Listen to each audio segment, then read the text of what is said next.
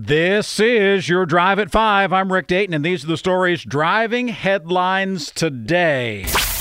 Frick Park reopening as crews continue to figure out what exactly happened with the bridge collapse. A lot of engineers have been looking at it. National Transportation Safety Board has arrived in town. As a matter of fact, they arrived in town on Friday, and they have continued to work. Now, it may be 18 months before we get their final report, but a lot of people are sort of weighing in as to what it was that they saw.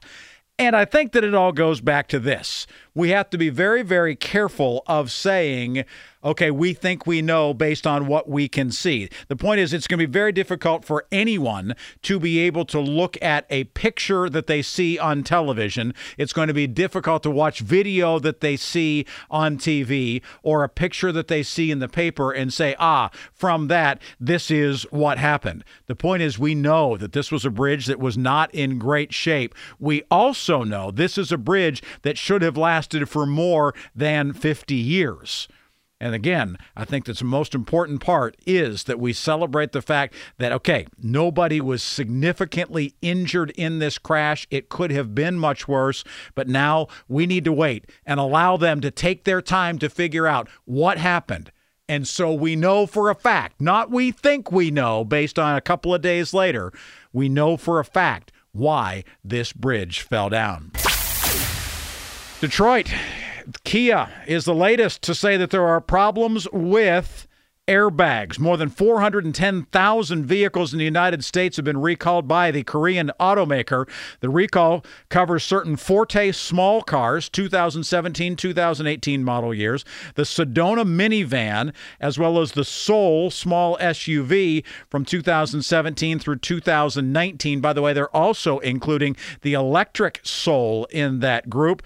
The automaker says that the airbag control computer cover can contact a memory chip, and that can damage the electric circuit, and that could stop the airbags from inflating. Dealers say they will inspect the computer and either update the software or they will replace it.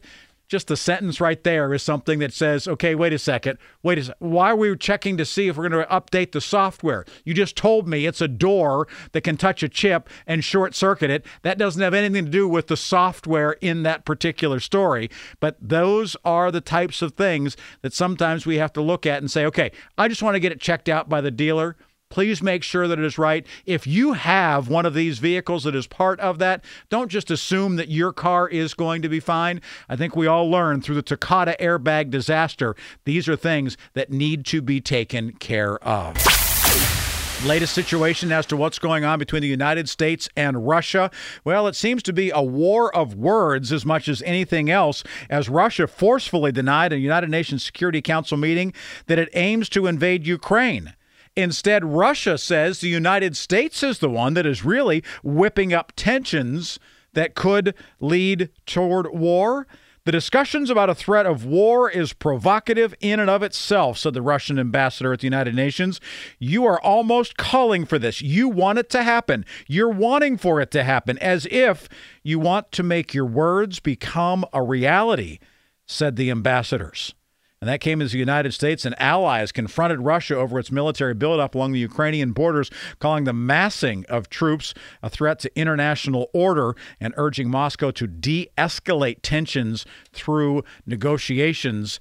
Again, these are things that you just don't play around with. This is not like something from War Games where, shall we play a game? This is not one of those situations. This is not something to, quote unquote, be trifled with. And I certainly hope that cooler heads will ultimately prevail and that, as Ukrainians are saying, they don't think that there's reason to be alarmed. The Russians say that too. The question is, who exactly do we believe? A woman whose body was found in New York City on a street Sunday has been identified as Chesley Christ, a 30-year-old former Miss USA who also worked as a correspondent on the TV show Extra. New York City police said that she was found at West 42nd Street, not far from Times Square. It appears to have fallen from an elevated position, and her death most likely the result of a suicide. Her family said in a statement, quote, "In devastation and great sorrow, we share the passing of our beloved Chesley. Her great light was one that inspired others around the world with her beauty and her strength. She competed as Miss North Carolina USA. She won the Miss USA title in 2019, a top 10 finisher in the subsequent Miss Universe competition. And, of course, she also went on to help a lot of others, having graduated from law school and then working as a mental health advocate.